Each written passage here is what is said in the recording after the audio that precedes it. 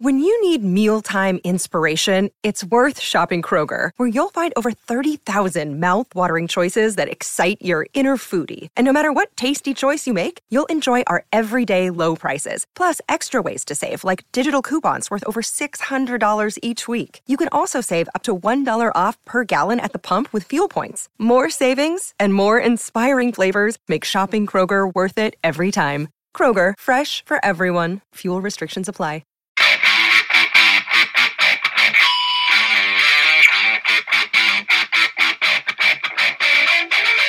Hey out there, rock and rollers. Welcome to the 88th edition of the Ugly American Werewolf in London Rock Podcast. Hosted by me, the Wolf, Mac B, and my co-host, Action Jackson, who's on the East Coast of America. And we hope you're all doing well. We can't thank you enough for all the support and all the listens we had on last week's episode, our interview with Steve Hackett, the legendary guitar player, ex-Genesis member, who is a member of the Rock and Roll Hall of Fame, who's just on a whirlwind tour right now, and he just does not stop. He's been doing his Seconds Out tour for about a year here, maybe a little bit more, and that kind of continues. He's going to be doing some stuff with Java in Europe here in August, and then in September, his Foxtrot at 50s tour starts in the UK. Of course, he'll be coming to North America to finish up some Seconds Out stuff, but I'm hopeful, and I know a lot of North American fans are hopeful that he'll be continuing Foxtrot at 50 in 2023 in North America. We got a lot of great feedback, and we really appreciate it. We really thank Steve Hackett, of course, for coming on. Someone who we wanted to have on for a long time, and finally got him on. Hopefully we can have him again, because it's not like he's not going to have anything to promote, because all he does is tour and make records, put out live albums. He wrote a book. He's the man, and we appreciate him coming on, and we appreciate you listening. But this week we're going to go back to our hard rock roots, kind of move off the prog scale for just a minute. We're going back to our hard rock roots, and we're going to tackle an album that was just ginormous in America, really in North America, in 1987 and 1988, and that's Whitesnake, the 1987 self-titled classic that had huge, huge hits like Here I Go Again, Still of the Night, Deeper the Love, just a juggernaut that sold over 8 million copies in America. I think it went 5 times platinum in Canada. Wasn't quite as big here in the UK. And of course, that's something we talk about a lot on this show, how some bands or some records make it big on one coast, but for whatever reason, they're not nearly as big on the other. I do think MTV had a lot to do with that. And I just think American tastes and sensibilities at that time in 87 were just,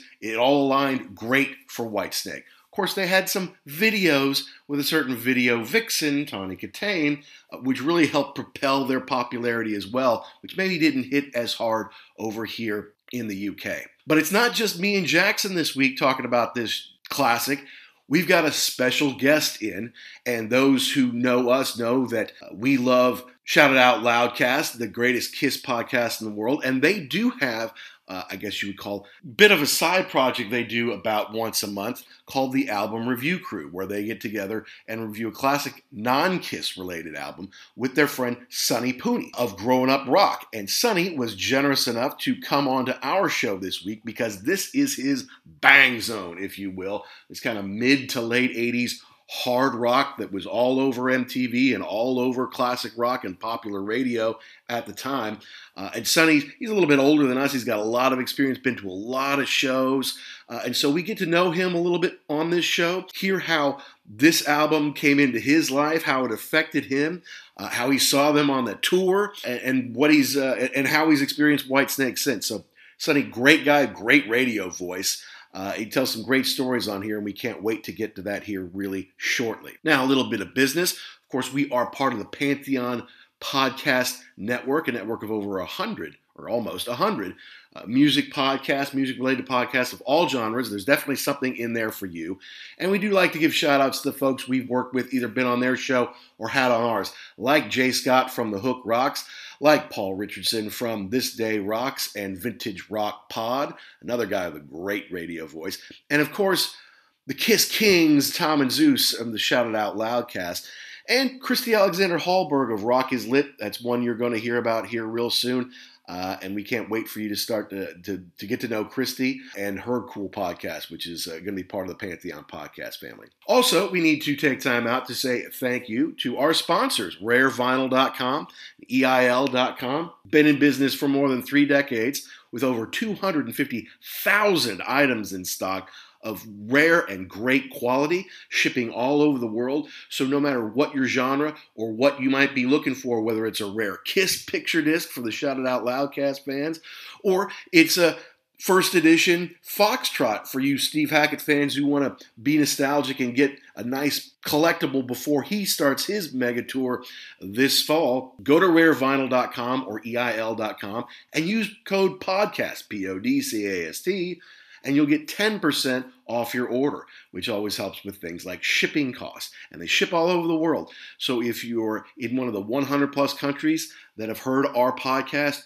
you can get rarevinyl.com to ship you the music that you want. All right, well, back to Sonny and Whitesnake. David Coverdale is obviously the star of Whitesnake, founded the band, always been in it, the only member that's never not been in Whitesnake, came out of the ashes of Deep Purple. And this is a weird time for them. I mean, he was writing songs with John Sykes, who'd been in Thin Lizzy and Tigers of Pantang.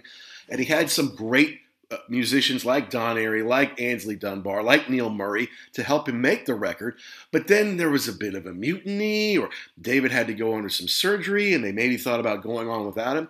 So after they made the record, he then put together an all-star group without them, namely Rudy Sarzo, on bass, namely Vivian Campbell and Adrian Vandenberg on guitar, They made a lot of great videos and had huge success on this, millions and millions sold around the world, but the ones you saw in the videos and on tour that year were not the ones who made the music except for David Coverdale. So we're going to get into all that. Me, Action Jackson, and Sonny Pooni. We're reviewing Whitesnake's 1987 self-titled classic, right here on The Wolf.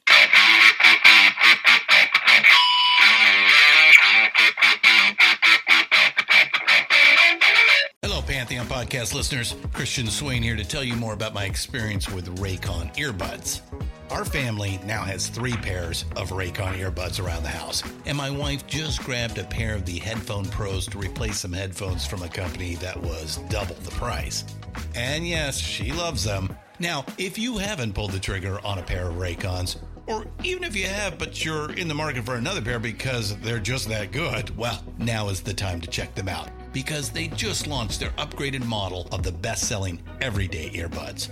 With Raycon's upgraded everyday earbuds, now you also get active noise cancellation, ergonomic design, and multi-point connectivity that lets you pair with 2 devices at once. New quick charge function, 3 customizable sound styles, plus awareness mode. Available in a variety of vibrant new colors to complement any and all skin tones. I even have a pair of earbuds in a cool green color. I have tried just about every earbud known to humankind, and these Raycons are fantastic. Seriously, if you've been wanting to check out Raycons, there truly is no better time. You're going to ask yourself why you didn't check them out sooner, and Raycon offers a 30-day happiness guarantee. So what are you waiting for? Go to buyraycon.com/Pantheon today to get 20% off your Raycon order, plus free shipping. That's right, you'll get 20% off and free shipping at buyraycon.com/Pantheon. buyraycon.com/Pantheon. So to give our folks a little bit of background, I mean, I love listening to you with ARC. I love you and Steve and Michael kind of giving your 2 different opinions on the stuff that you love. You love a lot of the stuff we do, right? I mean, Jackson, you're a little bit older than we are, right? Jackson and I are the exact same age as Tom and Zeus, right? So, you would have been a senior when we were, in the 8th grade or 9th grade or something like that. You're like an older brother. So, when 1984 Van Halen's hitting and we're 11 and we love hearing Panama coming out of the speakers, you're in high school at that point, right? So, it's a little different from you, the way some of this stuff hits you. And what we're talking about today with Whitesnake, that's probably your senior year of high school, yeah? I came out, I'm a year out of high school, actually. Oh, okay. Yeah, I'm starting to make my own money. So at this point, I don't have to count on Christmas money and birthday money to go buy albums. I got a job, and I'm buying the albums I want to buy. Yeah. So did you buy this one when it came out originally? Yeah, so I worked for Target for 14 years. Sweet. And most of that time was in the music and movies area. So I knew every album that was coming out every, Friday or Tuesday, whenever it would come out. And we would have it, I don't know, a week before it distributed. And then a lot of the times we would play it on the TVs because it would be part of the promotion that the record company paid for. Now, see, that's awesome to me. Getting music before it comes out, because I remember when they would come out on Tuesdays, for whatever reason, they put records out on Tuesdays. And Jackson and I on Monday be like, okay, we've got class at 1 o'clock. You've got class at 2 o'clock. But then at 3, we get in the car. We're going to go to Peaches. We're going to get the brand new whatever album, kind of thing. But if you got it ahead of time, it's kind of like a couple times we've gotten, because we're interviewing people on their new upcoming album, maybe their PR manager sends us an advanced copy of it. I'm like, oh, that's so cool. We get it before everybody else does. So as a teenager in your 20s, that must have just been the bomb. Yeah, it didn't happen all the time, and you would get a song or two. And then, you get fired if you buy it before the day. But of course, if we opened at 9 o'clock, I buy it at 9:01. So I'm the first guy that's got it. And we got CD players connected to all of the TVs. So I'm popping the CD player. And I made some mistakes, the Bullet Boys 1-2 FU. Like, I didn't know it was going to start that way. You know what I mean? So I made some mistakes. But for the most part, it was okay. Yeah, that's great. Yeah, because when they started doing the advisory sticker on the albums, you didn't know. I mean, you knew it was on there, but you didn't know where it was, and you didn't know, was it like just one word, or was it prominently in the song? So that was kind of a crapshoot. Yeah, and I stayed away from, if anybody looked like Wasp, I'm like, all right, I probably can't play that at work. Right. But Whitesnake looked like, clean cut leather, pretty boys, so it's okay. Exactly. Yeah.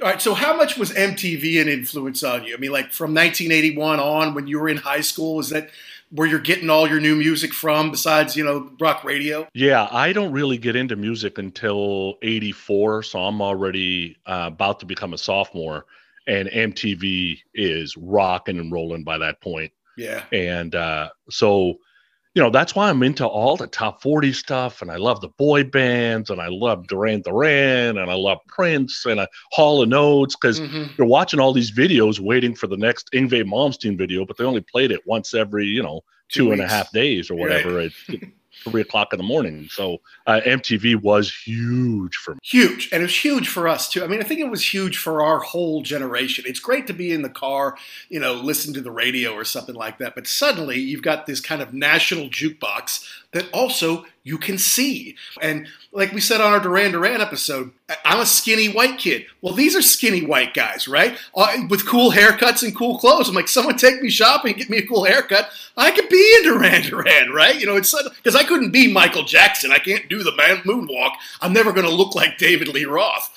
But I'm like, hey, look at Rick Ocasek. He's skinny, he's pale, he's got black hair. I could do that, Yeah, it's possible. Yeah, my running joke is, the best invention of my lifetime was the iPod. And if that exists while I'm in high school, I don't graduate, because I was already sneaking in auto reverse cassette decks with, the skin tone color one-piece earphone going through my shirt to my ear as I'm leaning on my right ear. I'm doing that in English class every day, listening to, Love at First Sting or whatever, and coughing when the auto reverse, flips or whatever. You would think that I had a cold my whole high school career, and then you went to carrying around CDs or carrying around tapes or whatever. But oh my God, if the iPod comes out in 84, I don't graduate. Like, I'm a huge music nut at that point. Yeah, no, when Jackson and I talk about all the time, we didn't really have internet in college. But as soon as the internet was huge and all of a sudden Napster comes along in 2000, like, I'm a professional. I already have my own home. But at night after work, that's all I'm doing is downloading stuff. And I'm like, if this had happened 10 years before Jackson, we never would have gone to class. We'd be sitting in the room, thousands of songs all day. Mom, Dad, I need a new computer. Wait, we just bought you one last year. I know, but that had 300 gigs. I need like 8 terabytes, for all this information, because I'm trying to get every song ever made, or if I heard it on the radio for 30 seconds in 1983, I got to have that album, and I got to have every album they ever made, to see if there are any more like that one song, right? So, yeah, we're kind of fortunate for the time we were born in, I think. Yeah, Napster, by the time Napster comes out, I'm almost in my 30s. I was using it as I use YouTube and Wiki today, as a black hole thing. So it's like, I got to go get everything Whitesnake. I've never heard Looking for Love. Like, I don't remember. I didn't get the single. I bought the album. So why the hell would I go get the single? I already got the album. I didn't think about CD singles all the time, you know? And so when you were going to a black hole, yeah, I would say that not that they can do anything to me now, but yeah, I partaked. Is that a word? In Napster, even though it was illegal? Yeah, no, I mean, partooken. Yeah, partooken. Yeah, I mean, we all did. And I got kicked off for a while because I had the nerve to download a Metallica song that was on a soundtrack that wasn't on all the Metallica records that I owned, right? So, I got busted for that. But I did. Here's the thing. Yes, you were downloading stuff, and some stuff you were never going to buy. But some stuff I downloaded it, and I liked it so much that then when they made something new, I would buy their new record, or I would go see them live because now I'm familiar with their stuff. So there are pluses and minuses to it. Plus, eventually my computer just blew up because it was just old and I had a bunch of Band-Aids on it. I put too many songs on it. So I guess that was, is that poetic justice? Probably so. Well, then too, the whole Napster deal was kind of the music industry's dirty little secret. There were a lot of great songs buried on really crappy records. So yeah, I don't want to buy the whole thing, but I will take that one or two songs that I really loved. Fair enough. Yeah, and you could say that Spotify is the Napster of today, right? I do the same thing with Spotify because, guys, with Growing Up Rock, we get stuff ahead of time all the time. And you will not believe how many people tell me this sounds like Hailstorm. And I'll listen to it and I'm like, dude, just because it's got a female vocal, it doesn't sound like Hailstorm, right? But if I run into something that I like, then I'm like, okay, I want to go support the band. Yeah. Right? I've got the disposable income to do so. I'm going to do it through their website, blah, blah, blah. But I got to hear 2 or 3 songs before I do that. I'm not just going to blind buy everything because it's just too much stuff. Right. And the collection's already big enough. I mean, I was bummed because we had to downsize in a big way. Leaving from the Midwest to go to central London, you can't bring all your stuff with you. And it was determined, Mac, you can't bring your CD collection with you. That's just not coming, So I'm like, all right, fine. Fair enough. We've got Alexa, I'll pay the extra $4 so I can get everything in there.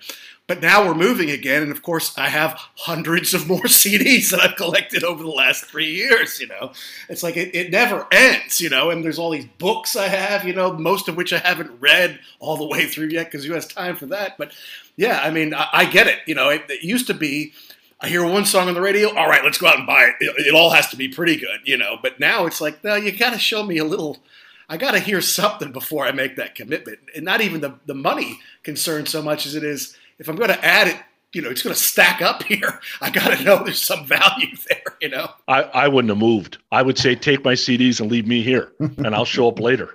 Right. Hi guys, this is Chris Slade, drummer of AC/DC and many others, and you're listening to the ugly, I mean really ugly, Werewolf in London.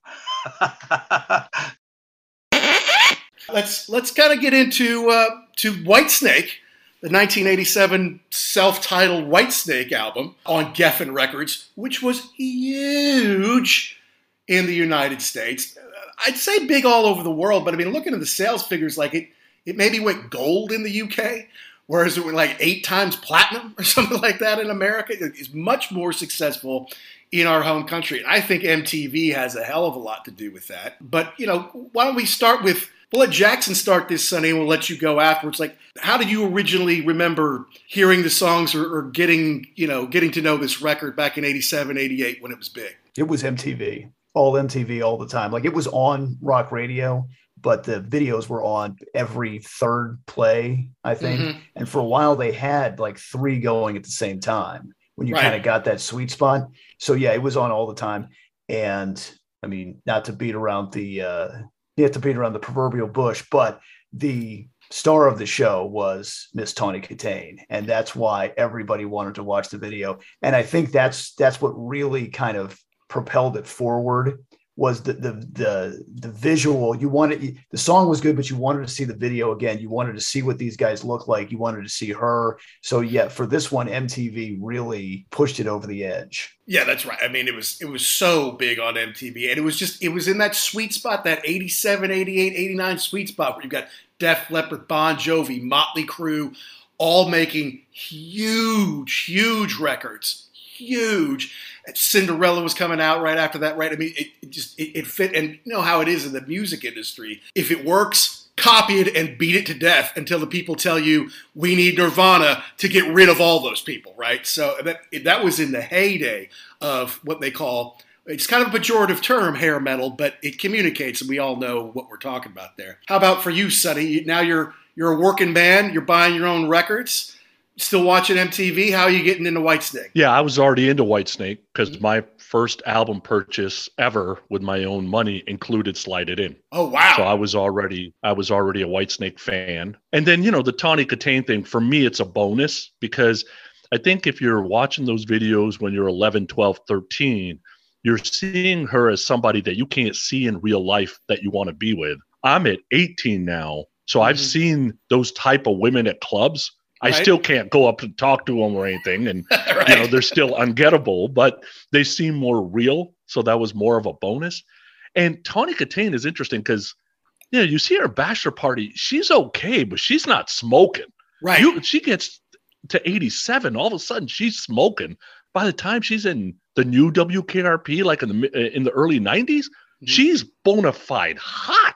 Right. So something happened. I don't know if it was a hairdo. I don't know if it was the clothes she was wearing. I'm not exactly sure what it was. But yeah, so that was a bonus to me. But yeah, it was all MTV. The minute Still the Night hit, I'm like, oh my God, what the hell is that? Yeah. And I had friends saying, well, that sounds like Zeppelin. I'm like, I don't even know who Zeppelin is. I don't listen to Zeppelin yet. Right. I didn't get into Zeppelin until afterwards. Oh, yeah. Okay. Yeah. This is the kind of music that got me into Zeppelin because people would every once in a while say, that person sounds like Zeppelin. That person sounds. I'm like, sooner or later, I'm probably going to have to listen to Zeppelin because for some reason, all these people sound like Zeppelin all of a sudden. Yeah. But back to what you were saying before, they kind of sold you the whole package. Like it was the sexy woman who, like we said, we were a little bit younger. So yeah, I mean, that was something we've never seen before. Yeah. They had they were fairly good looking guys. They were selling you this jet set lifestyle. They had the Jaguars in the Here I Go Again video, which still look cool today. If you see one of those, 86, 87 Jags, that's a good looking car. So it was this whole thing with, could I be that person someday? That's so awesome. This lifestyle that was just almost on another world. Yeah, no, totally. And it was like that for me. Now, the problem was, I kind of went to this posh, private school where everybody dressed the same and everybody had the same haircuts. Like, it wasn't like a John Hughes film where it's like the rich kids are here and the stoners are over here and the goth kids are here and the jocks are here. It's more like Saved by the Bell where everybody did everything, and they all looked the same and they all acted the same. So sometimes if you like what some people would call, well, that's kind of redneck music, you had to take some guff for it. I remember when I had a Slippery When Wet cassette, and some girls, in my class were laughing at me for, oh, you like Bon Jovi? I'm like, yeah, I like Bon Jovi. Who do you like? Richard Marx. No offense, Sonny, but I know you're a fan. No, but that's okay. But then Whitesnake comes out, and yeah, they got all that hair, but there's something a little, especially Still of the Night. There's something kind of tough and cool about this song. It's not just like talking about grabbing your girl and going down to the malt shop. It's Still of the Night with this heavy riff.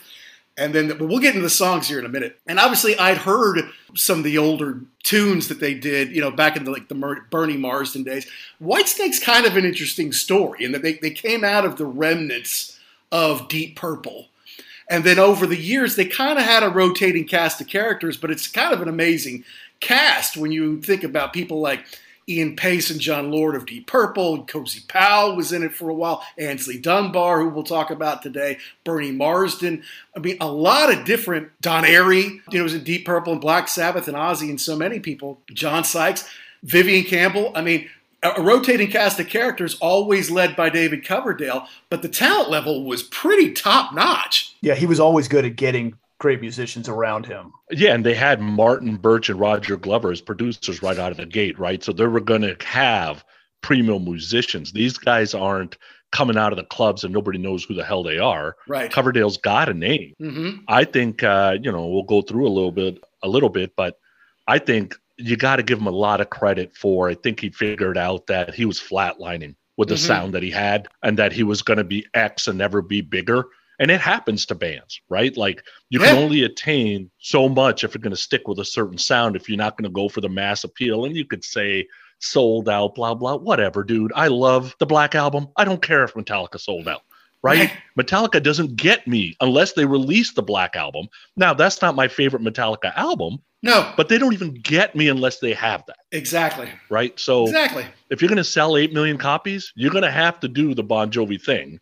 And they already knew what the Bon Jovi thing was. So it's like, you know what? Let's just go do that. And you can't sell 8 million copies in the U.S. with one song, or really even two. Two big hits helps. Maybe you can get to 3 or 4, but you can't sell 8, 10 million copies, unless there's a bunch of songs on there and it all kind of fits together and is of the era. So, yeah, say what you want, but I mean, we got to give some credit to John Kalodner of Geffen here, the A&R maestro, Rock and Roll Hall of Fame member, who put John Sykes and David Coverdale together.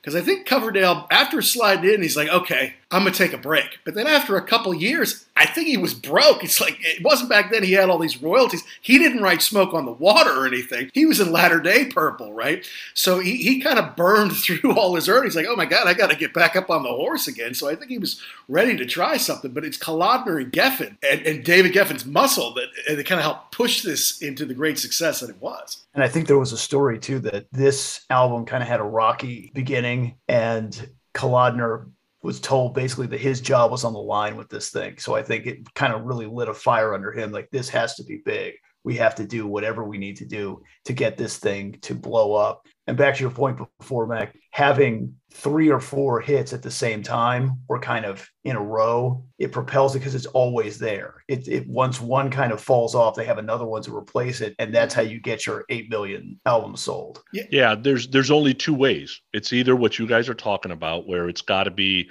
you've got a few songs that the record company is pushing, you add a vixen to it, you get some sexiness, you got the class of being an Englishman, you got all this stuff like working to kind of roll you down the hill. Or you got to be unbelievably lucky and there is nothing else out, aka Metal Health. Right. There's nothing else on the charts and you can go number 1 and have a long-lasting career. Now, Quiet Riot's not the Quiet Riot of old, but even if Dubrow was around, I'm not sure they're selling, theaters. They're still probably selling clubs, but you can have a number 1 album, but then you got to get lucky. That's right. No, you're right. And who kept them from being number 1? It was like Whitney Houston or Michael Jackson's Bad. Like, they got to number 2 with this album. They never quite got to number 1 because some serious artists were ahead of them. Even their singles maybe lost out to something like Faith by George Michael, which may not be my favorite, but it's a huge song, right? Everybody lost out to that song that week. It's not your fault, kind of thing. But I want to take it back to what you said, Jackson, because I didn't know that about Kalodner, but it does not shock me. Because when I saw the documentary about David Geffen, he sold Arista, which had Beatles and Jackson Browne and all that in the 70s. Then he came back in the 80s and started Geffen over. But he kind of overpaid for artists that were past their prime, like John Lennon, like Elton John, like Donna Summer. And he convinced some enormous company to buy half of his company. And then from 1980 to 1985 or 86, it hemorrhaged money. It did not do very well at all. He basically then got the executive to say, you don't have to keep it anymore. Like, I'll just take it back from you, or I'll buy it back from you. You don't have to have it. And then from 86 into the 90s, that's when it took off, when it exploded, because they had Aerosmith and Whitesnake and eventually Nirvana and all these people. But at that point, I believe that John Kalodner's probably job was on the line because Aerosmith hadn't come back with Run DMC yet, and there was no Whitesnake, right? And they still had all these legacy bands that weren't really selling that well. So it's interesting that someone like David Geffen was kind of on the rocks when now he's one of the most powerful people in the history of Hollywood. Well, and I think, too, it was a deal where you pushed this deal. You pushed these guys and you said this was going to be big. And I've got, like you said, I've got people barking at my door to get these things done. And this has to happen. And then there was something with Coverdale where he had sinus surgery or he had this whole awful infection. And so they had done some work on the record, but then it kind of just dead stopped. And so the bills are piling up. Nothing's happening. Everybody's upset. He doesn't even know if he's going to sing again. So now what are we going to do? Do we scrap this whole thing? And I can imagine Kolodner just sitting at his desk or at his home just thinking, this could be it. I don't know what's going to happen now. That's why I believe the story is true, that Sykes went to Kolodner and said, hey, we could just get somebody else to sing it, right? We could do that. There's plenty of great singers out there. It's the mid-'80s. You could throw a rock and hit a great singer probably, right? Or not, maybe not Coverdale, but close enough kind of thing. So I don't doubt that happened. And I can't fault Coverdale for, you know what? I can't trust any of you guys. Right. Like, you guys got to all go. Yeah. And that's what I didn't get until I started doing research for this. I just thought Coverdale was like, nah, I'm tired of you, get away. But it really sounds like he thought they were all out to get him. And now, of course, Sykes swears up and down, well, I would never do that. I would never say that. But yeah, to your point, Sonny, I can imagine there was a time where it was like, just pick somebody else and let's do this. Yeah, well, the problem is David Coverdale's the founder and owner of the Whitesnake name. You can't just kick David Coverdale out of Whitesnake. You can kick anybody else out, but you can't kick him out. I mean, if he wants to go write songs with those other guys and find a new singer, that's fine.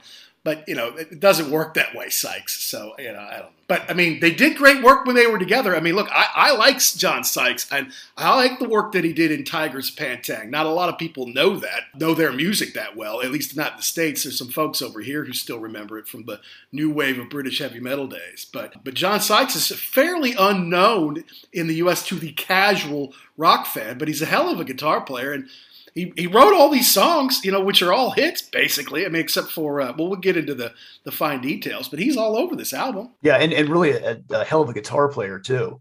And you wonder what would have happened had things gone smoothly into the future for Whitesnake. He was a little ahead of his time. I feel like Zakk Wylde kind of caught wind of what, got the wind that would have been in John Sykes' sails had he stayed with Whitesnake all this time. But, that's because they have similar styles, but we can get into that. Yeah, and I think Sykes is one of those guys, okay, he's a hell of a guitar player. I'm not going to take that away from him. But whether it's Lizzie, whether it's Tigers, whether it's Blue Murder, whether it's his solo stuff, when you listen to that stuff, it's okay. It's okay. But it doesn't have the catchiness of Whitesnake. So he is Richie Sambora. He needs a John Bon Jovi to tame his ass down. There you go. To make this stuff actual songs and not just guitar albums. And without Coverdale, he hasn't exactly done great for himself. No, that's true. Absolutely true. And yeah, you could be a master of that fretboard, be like Marty Friedman. You put all this crazy stuff out, or even Steve Vai, who kind of stepped up after him in Whitesnake, you could say. It's amazing, but it's not all melodical. It's not all stuff you always want to listen to. I mean, you'd be like, wow, would you look at what that guy can do? But you don't want to sit there and listen to it for half an hour, right? Yeah, you're right. You need the hook and you need the vocals. Sykes is actually a pretty good singer, but you're right. He just lacks that, I don't even know what it is, that X factor of the singer of a David Coverdale. And he is pitch perfect, man. I mean, he is on. You may not like all of his songs, you may not like all of his lyrics, but listen to the way that the music comes out of his voice. It's so pure and smooth. He made Joe Elliott cry in the studio once because, Joe's working with Mutt Lange. He's like, okay, no, do that again. Nope, stop, do it again. Do it again. Whereas Coverdale just kind of does one take. That's good, David. You want to go to the next one? Yes, darling. Let's go to the next one. It's just always on, always ready to go. He's smooth on this one. I think it's the full package of, you guys were talking about, let's say like the Jaguar, right? If it's a Ferrari or a Porsche or a Lamborghini, then the guy is just a rock star a-hole that's flouting his money. Jaguar is class. Is sexy, right? And then you got the Englishman on top of that. Right. You got the lyrics on top of that. You got the R&B soul voice. There's sexiness oozing out of these songs. Mm-hmm. Same thing on Slide It In. Same thing on Saints and Sinners. Same thing on Slip of the Tongue. Like there was this 82 to 89 where you would think that Coverdale is the most sexed up guy on the planet and can sell it, where everybody else is trying to sell it and they ain't selling it as good. Right. True. Yeah, even Motley Crue, who's all about girls. Like, well, yeah, you go to the strip club, of course, strippers like you. I come away from the ATM machine, strippers like me too. It's not that hard to get a stripper to like you, right? I mean, maybe on the street. I don't know what you speak of. I don't know what you're talking about. I bet Motley Crue does better on the street with strippers than I do, but in the clubs, we're all equal as long as you got the walk. We've talked about this before. There's just something about the English attitude and the English gentleman persona. You've got, like you were talking about Motley Crue. Oh, what's up, dude? We're gonna get all these chicks and blah blah blah. And then you talk to yes, darling, how are you today? And it's just that cool. Like you just know you're cool. It's under very reserved, understated. Yeah, just a rock star. Like if you walked in the room, who was that dude? Yeah, that's part of our show too, Sonny. Is like explaining why certain bands make it in the UK, but they don't make it in the US, even if they're from the US. And vice versa. Def Leppard's a great example of that. They have 2 diamond-selling records in the US. They barely have a platinum seller in the UK. They can't get arrested over here. Whereas Oasis is the next Beatles in the UK, whereas in America, they were out around the time of Hootie and the Blowfish, weren't they? Yeah, they had a couple of songs. Yeah, I kind of remember that. And again, we kind of have this, we like what is imported. We like that English kind of classiness that Coverdale brings. And then, one of their videos when they're getting off the plane and they're wearing their suits and stuff like that, it's like, yeah, man, these guys look the part. They look cool. Whereas, sometimes something that's cheesy in America, you export it and they're like, oh, it's American. Let's go buy the next great American thing, which we don't really like, in our hometown. So it's part of the dichotomy of UK, US. You'd think we're such good friends, but yet we're still very different. Yeah, like I'm into a lot of the new Sweden bands. And there is something about those guys that just kind of screams punk / 80s / melodic rock that for some reason all the guys in the US feel like they lost it. And I don't know, somehow Sweden has it. So it connects me to them. And maybe it's just I'm looking for a certain style of music and my home country isn't really doing that music. Yeah, well, we're lucky to get any kind of rock and roll for years there. We keep saying rock is dead. I'm like, it's not dead. People love it and young people will listen to it. A record company doesn't want to invest in 4 or 5 guys and hope that in the next 10 years they make 3 good albums. They want to get one good looking person, who we can control. We'll write the songs for them. We'll write the music for them. We'll give them some dance moves. And this year we'll call her Meghan Trainor. And next year we'll call her Billie Eilish. And the next year we'll call her Ariana Grande. It's all disposable for them. But to get a band and nurture them and then hope they don't break up and find a sound like Rush, you could never have Rush today because they'd never get to their 4th album. Where it was make or break. It's like the first one's no good. Screw it. We'll just go get some pretty girl and put some backup singers behind her and we'll sell 10 million of those. What's crazy is you can't even self-fund it. So the Dead Daisies are trying to self-fund it and they can't cram it down your throats. Like it just doesn't work that way. Hey, this is Tom and Zeus from Shout It Out Loudcast. And you are listening to the Ugly American Werewolf in London Rock Podcast.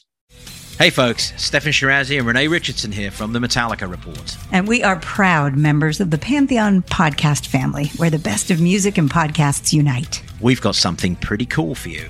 We're giving away an exclusive Metallica merch package worth over $250. That's a whole lot of Scary Guys, Skulls, M72, and other sought-after Metallica swag. And we've made it easy for you to win. Follow and share the Metallica Report, and you're in the game. Go to pantheonpodcast.com/Metallica, enter your email, and hit that button to be entered to win. And just like that, you're eligible for our monthly exclusive Metallica merch package. And guess what, rockers? You can enter every month, so just do it. And while we love our global brothers and sisters, the lawyers won't let us ship outside the U.S. Well, let's get in. Let's start doing this. Let's get into the track by track of this.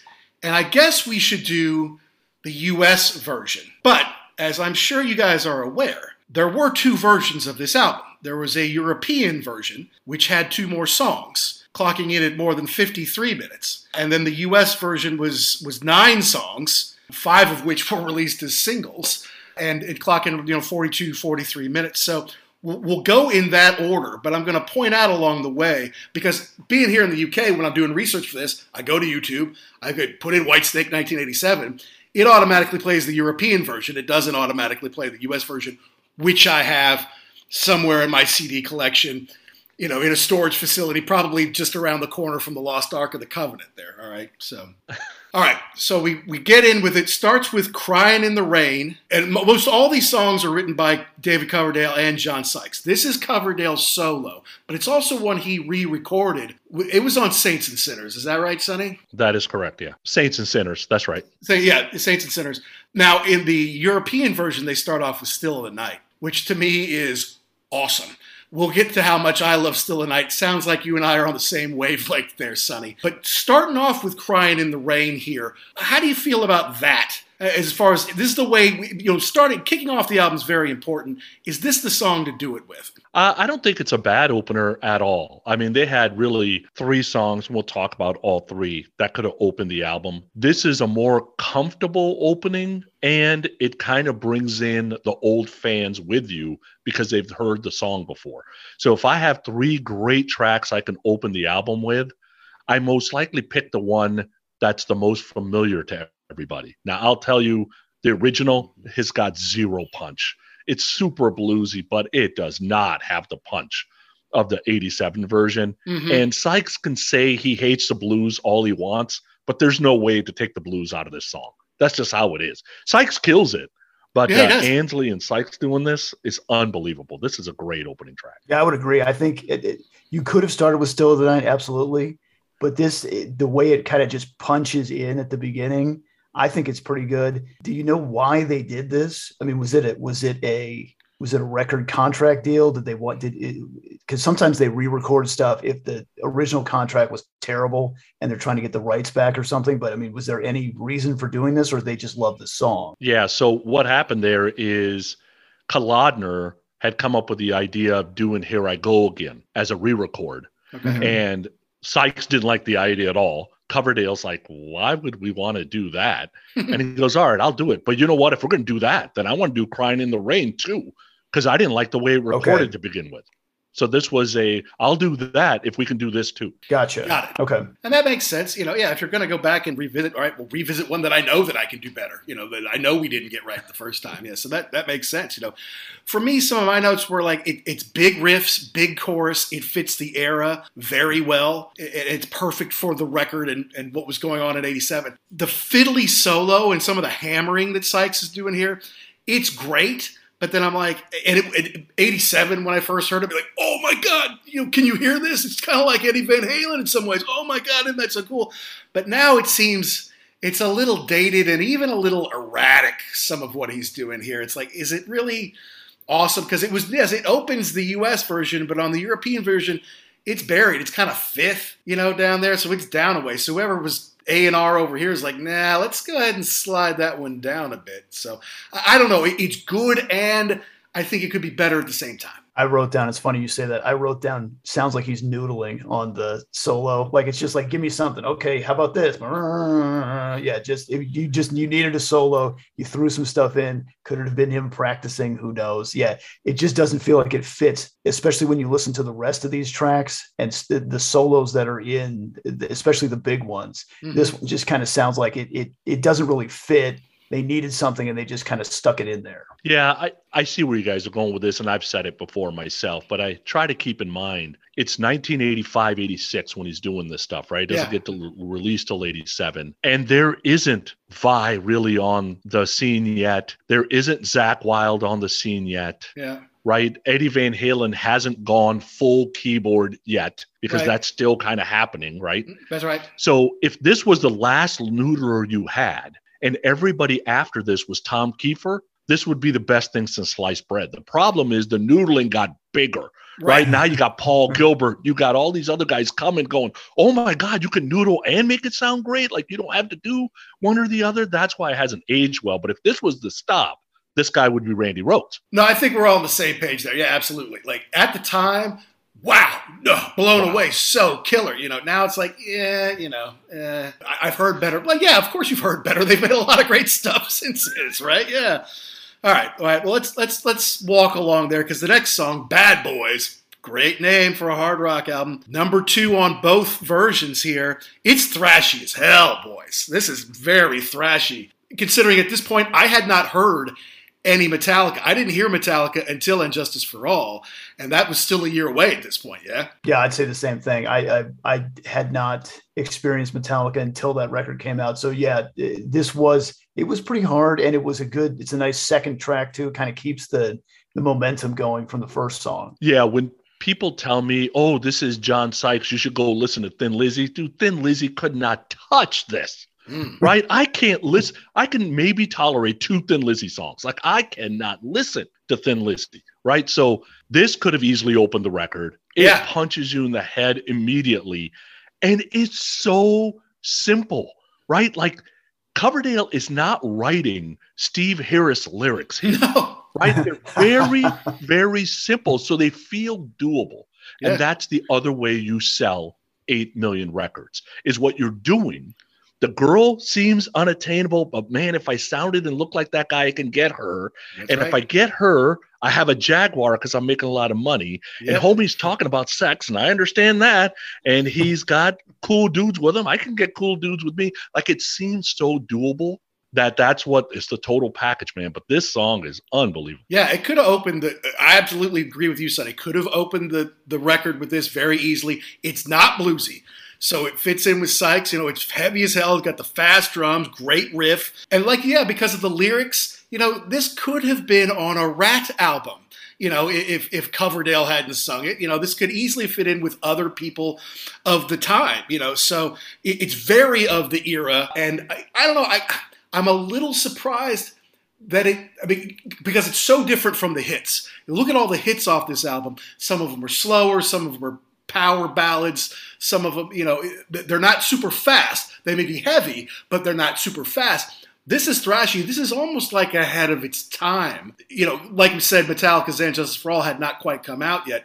Master of Puppets had, but I didn't hear that. They didn't play that on the radio. They didn't play it on MTV, so I was unaware of it. But this would have been kind of my introduction to something really thrashy right here. Yeah, there's a Sykes live album where he does this song live. Dude, he kills it live. So it's obvious to me that this is like an 80-20 type song, that John wrote 80% of this and Coverdale wrote the 20% kind of thing. Gotcha, yeah. Because it is different than other things on the album. And this would have never made old Whitesnake. So It kind of feels like the coming of age, right? Because there's nothing on Slide It In like that. That's right. That's absolutely true. Yeah. Good call. All right, so third song, at least on the U.S. version, is, to me, the big one, the first single and the first video off the record, Still of the Night. Oh, man. I can't tell you how much I love this, man.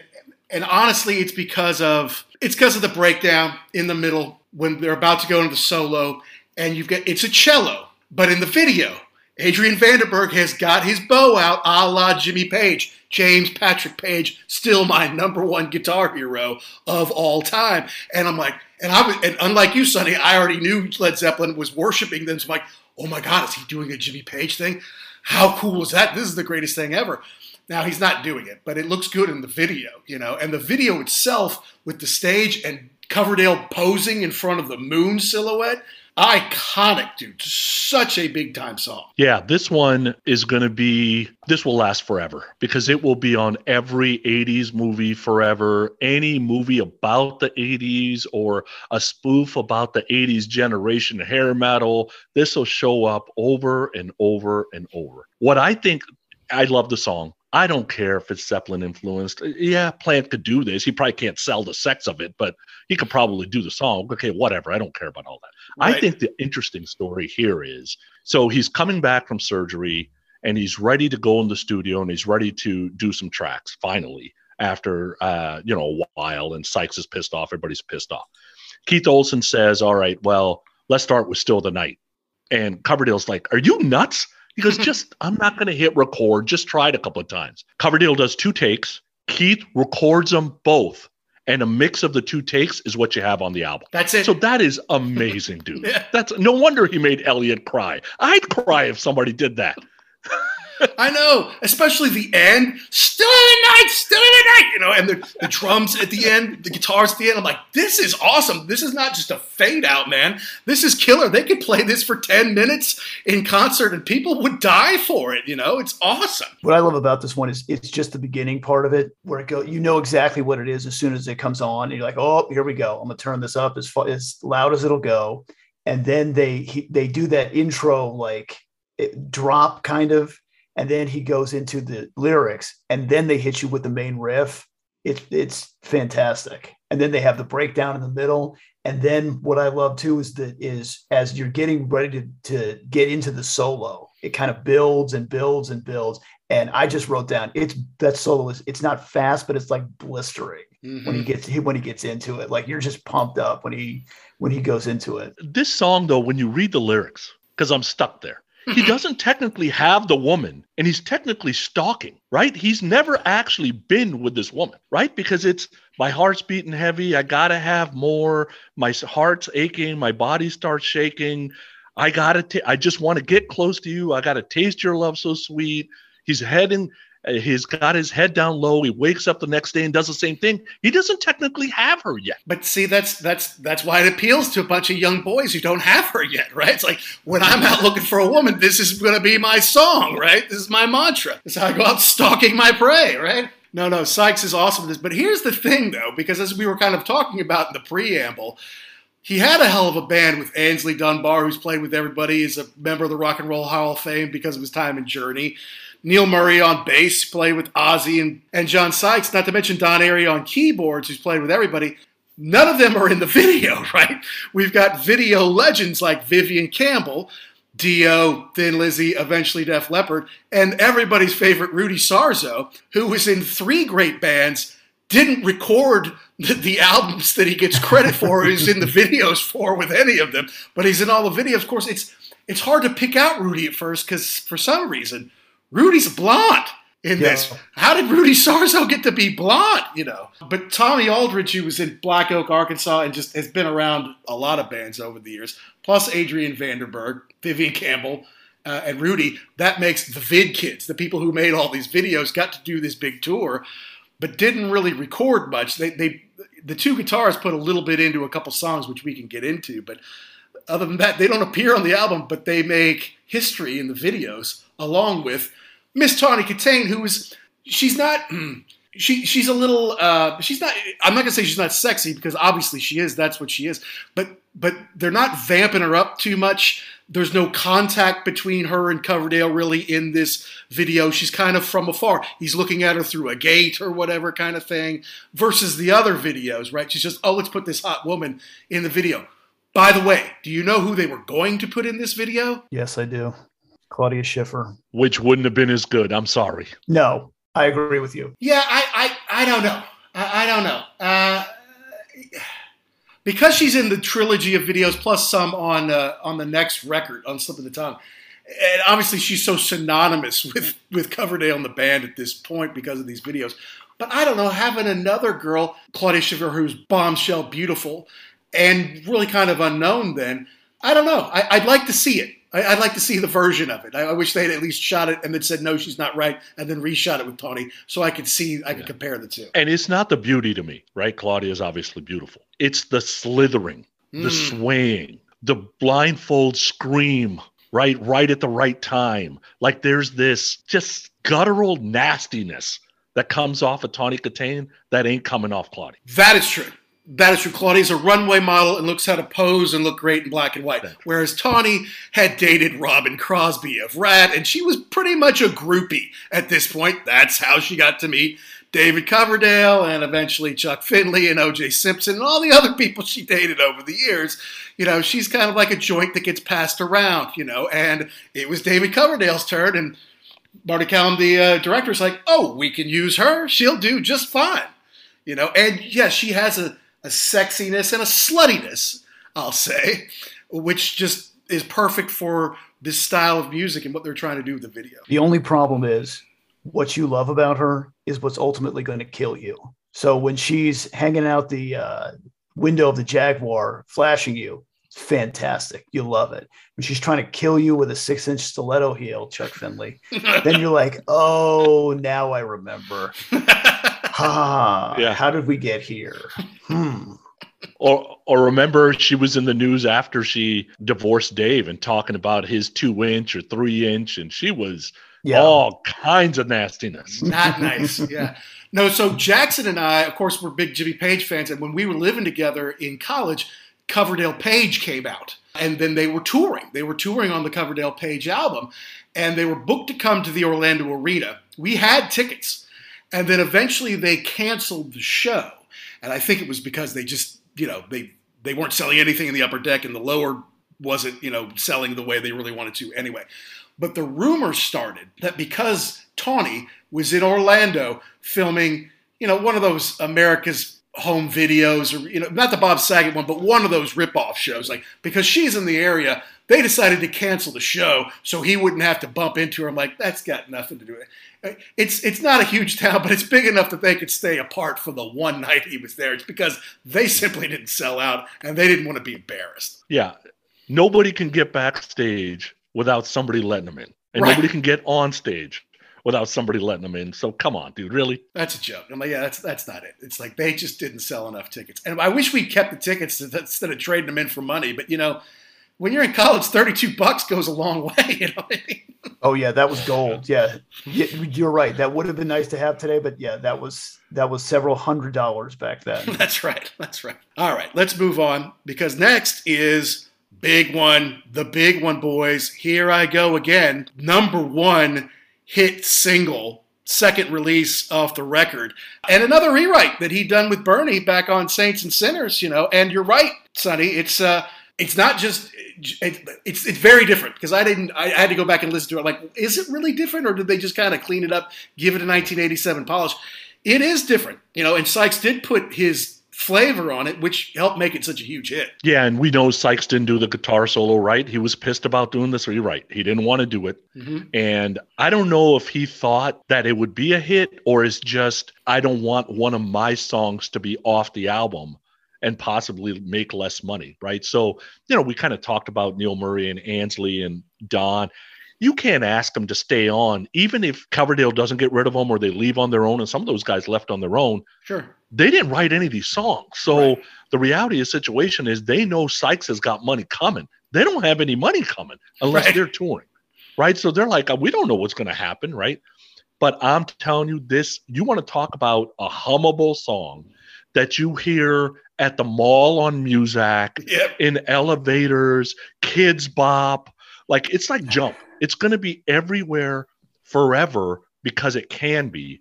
And if you think it got lucky, so I saw I looked at the top 5 when it was number 1. Okay. If you think it got lucky. Number 5 at the time, You Got to Look, Prince.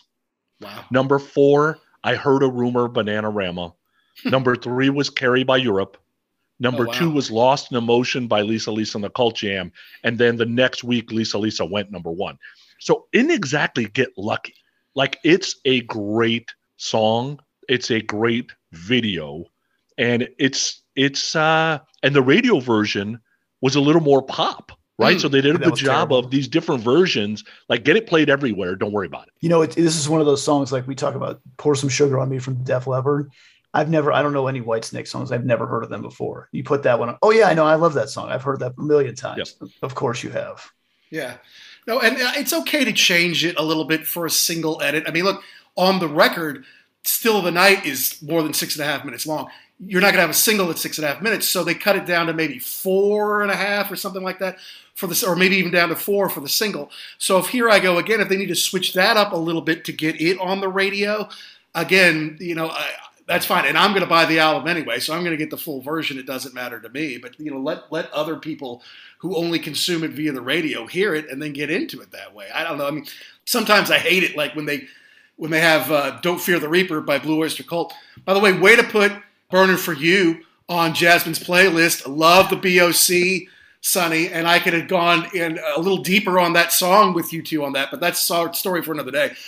But sometimes, because there was a single edit version of Don't Fear the Reaper that basically takes out the entire crazy solo in the middle. I'm like, but dude, that's the song. I mean, that's, the breakdown, then coming back all huge like that, and then you come back with the final lyrics that matches the beginning. That's the song. Like, you can't just cut it off like that. So, small changes I'm in favor of. Yeah, and I knew that the Sinners and Saints version was out there, but I guess I'd never really heard it. And one time it came on the radio, and what is this? This doesn't sound anything like that. So they changed it up. They changed the lyrics. Yeah, I think it was one of those Kolodner deals where he needed a hit, and he thought this was going to be it. Yeah, originally it wasn't even going to be on Saint and Sinners.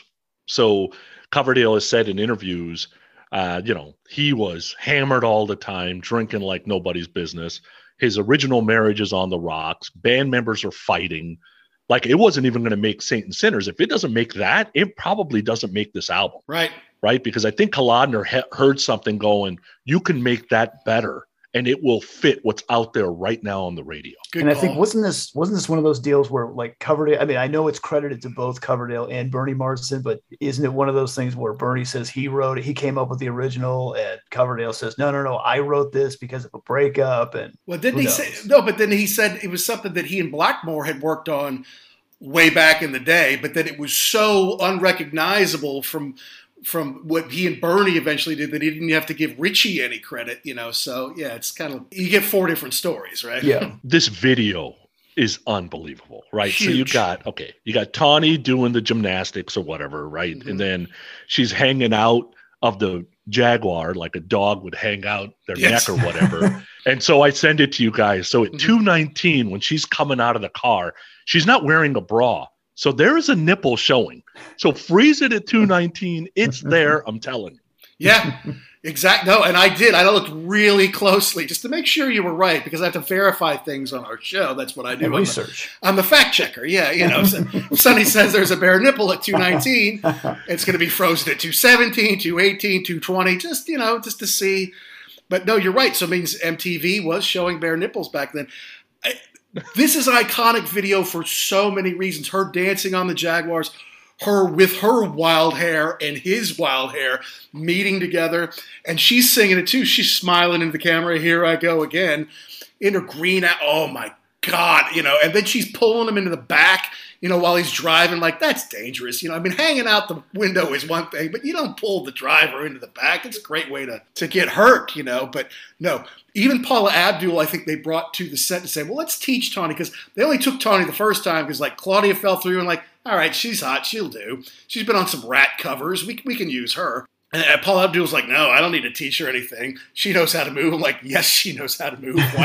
Why do you think these rock stars all hang out with her?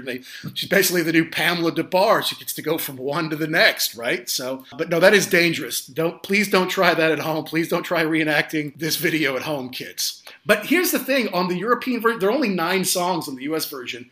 This is song number 10 on the European version. So you had to listen to the whole record, basically, before you even got to this. So European A&R must not have thought much about this one. And it did fine over here in Europe. I think it went platinum as a single here in the UK, but not like being, when you're number 1 in America.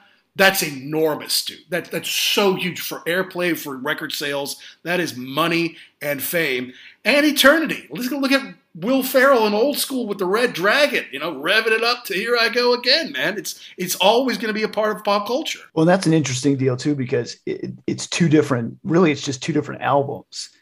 Like the U.S. version was Geffen, and then the European version was something else. It was on a different record company. So I wonder if that's, like you said, it's just 2 different A&R people, the 2 people attacking this thing 2 separate ways and not coming up with the same answer. Yeah, and the video, so can you imagine, like, okay, so you're directing this video, you got Tawny doing what she's doing, fine. You got Dave with her, that's fine. You tell Dave do some mic stand moves. I guess you tell Rudy lick a bunch of stuff. Right. You tell Adrian do a bunch of twirls. You tell Vivian, hey, you know what, just sway back and forth, don't do much. And you tell Tommy just to twirl sticks. And you kind of just flash to this vid kids that are doing all these things. I'm like, is everybody supposed to lick their bass? Like, I'm 18 years old when this is happening. I'm like, I've licked a bass. It doesn't play like that. You have to actually play it too. Oh, it's so fun. It's so good. It's so true too, But here's the thing. We take MTV for granted. Most people over here in the UK in 1997 did not have MTV. And maybe you would see them on Top of the Pops. So if it got into the top 40, maybe they would play the video that week. Maybe, and I think there was a couple other video shows over here. But not everybody had MTV. We took it for granted. In 1981, maybe only 30% of the people had it. But by summer of 1982, it was like 98%. Like, if you had cable, you had MTV. You had to. Everybody was clamoring for it. Whereas in Europe, And in England, like, yeah, let's just sit and wait about that. I don't know about that just yet. So it sits on the shelf, and that's another big reason why some things hit huge in the U.S., but they don't hit big over here. Like another Geffen, John Kalodner, great band, Asia, who Gary and I talk about. Mike Stone, who produced some of the songs on this record, produced Asia, right? So Kalodner and Mike Stone get Asia together. They're big here. They're big in America. They're nothing over here. I've sat with Asia's PR person. She's like, in '82, I didn't even know who they were. I loved Yes, but I had no idea who Asia were, So it's just the way it is. Now, speaking of production, real quick on this one, isn't there's a rumor that actually Bob Rock came in uncredited to mess with Sykes' guitar sound? Because I think he was friends with Kalodner. Yeah. Okay. Yeah, I think Sykes was trying to get a specific guitar sound and he couldn't quite figure it out, and Bob helped. What I was going to say is what's interesting with this thing, and we haven't talked about it yet, but this whole thing about changing the word hobo to drifter so right. people didn't think that Coverdale was saying homo. Now, what's interesting is, so the licking's okay. Right. The band name About Your Johnson's okay. Right. The whole pulling the mic stand off your crotch is okay. The showing the nipples okay. The girl pulling you back into the car and the car crashes is okay. And you basically oozing sexiness is okay, but you want to make sure nobody thinks you say homo? Correct. Well, I mean, you want to be a hit in America in the Reagan era, you better leave that homo stuff out. Well, the other funny thing too is they were talking about that. But I'm like, when you hear the original version, like hobo, is this 1925? Who uses that word anymore? What? See, jumping on a train to Kansas City, Yeah. With the stick, with the red bandana on the end. Like, what are we doing? Exactly. And drifter does point. Drifter. Obviously the lyrics famous to all of us. Like a drifter, I was born. Like a hobo. It just doesn't sound right. Even that homo doesn't come into your brain, which it probably wouldn't for me. Drifter just sounds so much better. I mean, being a drifter, he's an outlaw, right? He's doing his own thing. Hobo's like He's got no job. He's unshaven. He smells bad. It's to me, it's more of an image thing that's like, oh, I hope they don't think I'm gay thing. Yeah, you're right. Drifter does sound a little more like it could be badass. Like, you know what? I don't play by my own rules. I kind of just go where I please. Yeah, hobo's like, man, I hope I get a sandwich today. Yeah, a drifter is a nomad or a vagabond. A hobo is a homeless guy who smells bad and hasn't had a job. It's different. And I know we're just talking about words here, but you could talk about the albums too. Like if you had, like I did, I had the U.S. version of Slide It In, because to me, the European version is unlistenable. Anytime it comes on, I got to shut it off. Nice. I had, the U.S. version of this, and I get into Slip of the Tongue before I go backwards. Okay. If you get stuck with those three albums, it is tough to listen to old Whitesnake, because it's like, oh my God, this is not what I'm used to listening to. It's not the same. So you have to basically assume it's a different band.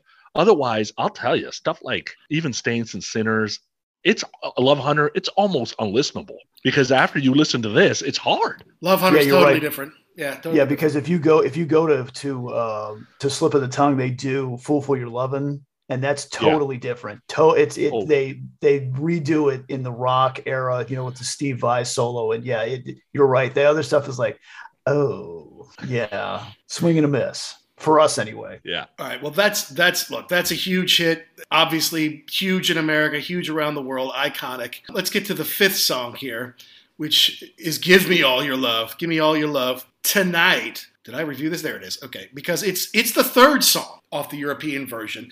Obviously, they thought a little bit more of it here. Fourth single, but I don't know. What did you guys think of this one? Because the video wasn't in the Tawny vein. It's a little more rockin'. It's not, I wouldn't call it a power ballad. I call it a rock song that has love in it. What do you think, Sonny? I think it's a great song. It's super catchy. If you don't have things like Here I Go Again or Still the Night, this thing does a little bit better, because I think it gets pushed a little more with the real video.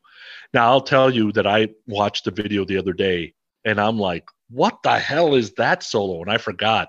Vivian did the solo on the video, but it's a Sykes solo that's on the album. And Sykes solo smokes Vivian's solo. So to me, super catchy. But dude, the lyrics. So the lyrics about this crazy chick that you want. And I'm talking crazy, like public nudity, public sex, may show you a thing here. I'm not talking like bank rob or kill people crazy. I'm talking about, the other crazy, the like you crazy, not the throw a heel at you crazy.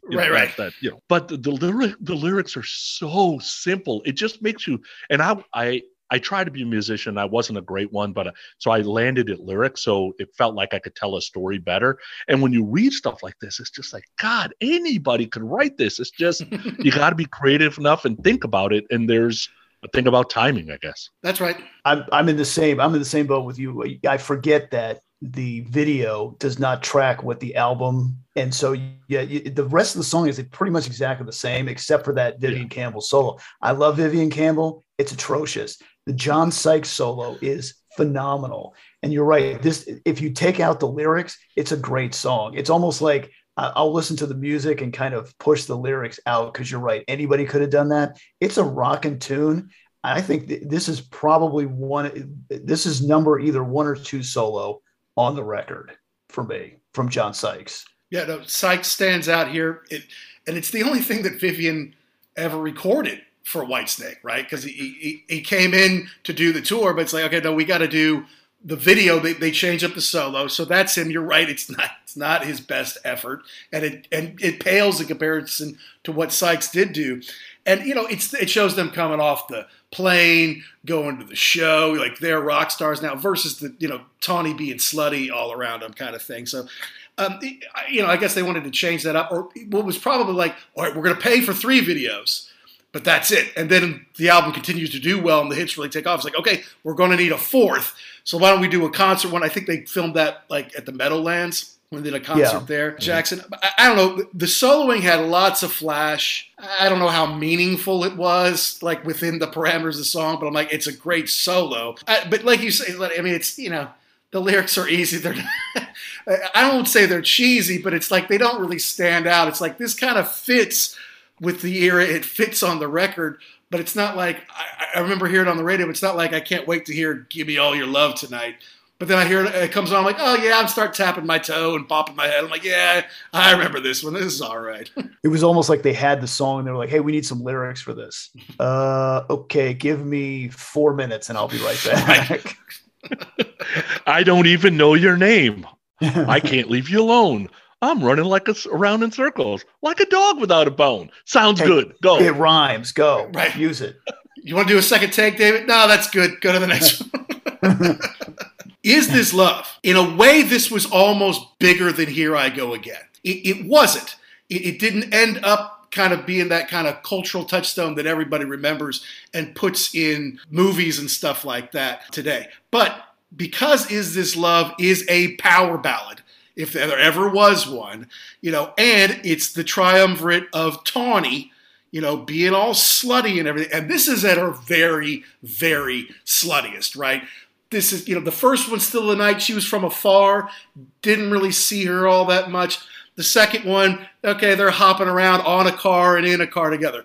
But this one is her barely clad, dancing for him in the bed. This is more than just PG-13. Like, they might not have played this in Alabama until 9 o'clock at night. You know what I mean? Originally, the song was written, I think, for Tina Turner or somebody, or it was written for Geffen. And then Coverdale and Sykes were like, no, I think we're going to go ahead and keep this one. So not originally a Whitesnake song, but then and I don't know what the version was that they were thinking, but I mean, thinking of giving to Geffen. But I think it sounds great, and you're right. Tawny is just, especially for how old were we? 13, 14 at that point in time? Holy Christmas. Wow. Yeah, Mac, I would tell you this album is almost like a porn soundtrack hidden in pop rock songs. A little bit, yeah. Right? And even in the video, when Coverdale's like looking at the camera, it's like looking to your eyes like everybody's a piece of meat. Mm-hmm. Like anybody who comes by, he's going to do kind of thing, right? It's amazing. It's true. I love the song because Coverdale's rasp completely disappears and the R&B and the soul in his voice comes out in this song. I can understand, yes, you're going up against George Michael's Faith. Right. Otherwise, this thing's number one. Right. There's no doubt in my mind about it, right? And it kept the album going And this really probably sold the last 2-3 million copies. Yeah. Because this was the song that I think, like, if you're going to hand a song to Tina Turner, I'm sure not just every schmo can write a song for Tina Turner, right? She was hot at the time. Everything she was touching was gold. Absolutely. Yeah. Absolutely. No. Eddie Trunk, it's on his pre-roll in his podcast. Like, originally, I wrote that song for Tina Turner. You can hear him say that, Yeah. And yes, he did, Yeah. But they make it work really well. And let's face it, guys, mostly guys like us, testosterone-fueled guys, are buying hard rock albums because of stuff like Still of the Night and Here I Go Again and Bad Boys and stuff like that. But as soon as you put this on there, your audience suddenly doubles, right? So if you've sold 3 or 4 million copies and the girl's like, yeah, I know that song my boyfriend likes. Oh, I know that song, yeah. But suddenly you've got a ballad. Now they've got an excuse to go out and buy the record as well because they already know a couple more. It's like, oh, and they've got that pretty one on there I like. It's like Home Sweet Home for Motley Crue or Silent Lucidity for Queensryche. It's like, you get them in there with the ballad and your audience can double overnight. Right. And we've talked about this before. It's nice to have something that you can put on the turntable when the missus comes over and not screaming for vengeance. Well, that's right. Yeah. And I'll tell you for all the noodling that Sykes is doing on this album, to me, this is his best solo because it is so restrained and it is absolutely beautiful, made for radio. Yeah, I would say it's either this or I would say, yeah, this is probably number one. And that bass line is just pumping through the whole thing. And he just kind of floats on top of that. Yeah, this is a really good track, regardless of what you think of the album or the genre or anything else. And I think if Sykes was with us right now, the question we would ask is this why you didn't want to do Here I Go Again? Did you think this was the number one song? Interesting. Maybe. Oh, yeah, maybe so. Didn't think about that, but yeah, you're right. And of course, Adrian Vandenberg did do the solo just to kind of dot our I's and cross our T's there. He did do the solo. Only thing he did on this album. Not in this song. No, I'm sorry. On Here I Go Again. On Here I Go Again. Yeah.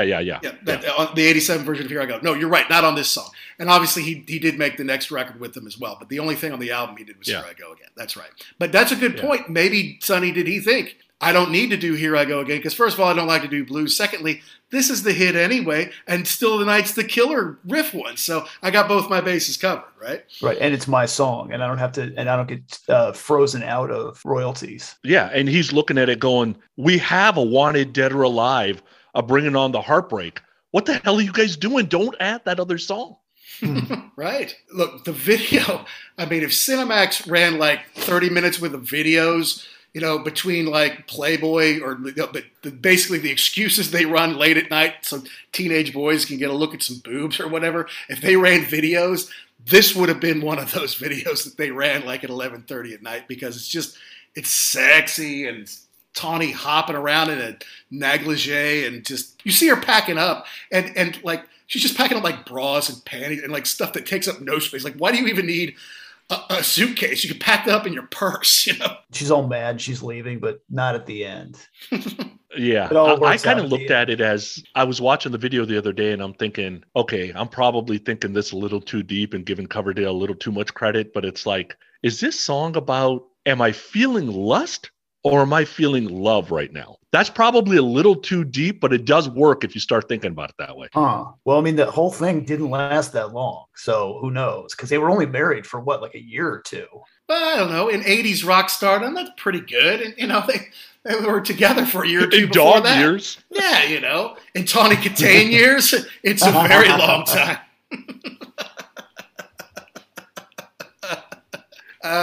Yes, wow. Indeed. Yeah. And Is This Love, number 6 on both. It's another one that was the same on both the European and the US versions.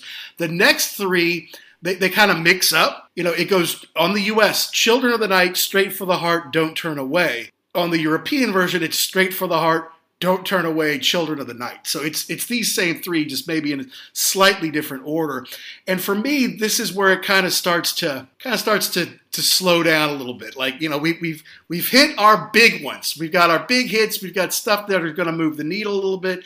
But, I don't know. Children of the Night, this is not my favorite on the album. What do you guys think? Well, it's tough, and we've talked about this before. I mean, you go through, you had the first two songs, then if you were listening to this album all the way through, you've got Still of the Night, Here I Go Again, Give Me All Your Love, Is This Love? No matter what comes after that, unless it's another number one hit, it's gonna fall off. And so that I think it kind of suffers from you're getting to the end of the album blues. This is the one to me that almost sounds most like old school Whitesnake too. Yeah, I love all the songs on this album, but you guys are exactly right. After you get basically two number one hits, really, and then you get to this song, it's tough to compare. Now, it depends. If this thing was a jingle for like eHarmony, so think about it, that little "Don't hide what you feel inside, don't let anything stand in your way," that could be an eHarmony jingle, and you would hear this every day for 2.5 years. You'd probably be humming it all the time. Maybe right? So. Because that little piece of this song is very pop, but it doesn't really match the heaviness of the rest of the song, which is a little interesting because it's like two things jammed together, and then you got Sykes basically playing as fast as he can. I don't know if he's trying to piss Yngwie off or whatever, but he's basically playing as fast as he possibly can. No, you're right. No, big riff at the beginning, and then here come the drums after that, and then we're off. It's almost like an Iron Maiden runner at the beginning of this thing, But then the lyrics are you ready to rock? Children of the Night, are you ready to roll? Children of the Night, how long did it take you to write those, Dave? I could have smoked 3 joints and written that. And then although some heavy guitar work from Sykes, some crazy stuff, but does it sound great? Or is it just like, look at what I can do? They go to slow down for slow. To me, it's just not a great song. It fits, but it's just like, in the day of CDs, this is one that's going to get skipped, if not from the beginning, after a couple of minutes here. But what's next there? Straight for the Heart, Jackson. What's your take on Straight? To me, I know, Sonny, you said you love them all. This is where it really starts to hit the skids for me because this sounds like every other cheesy mid '80s.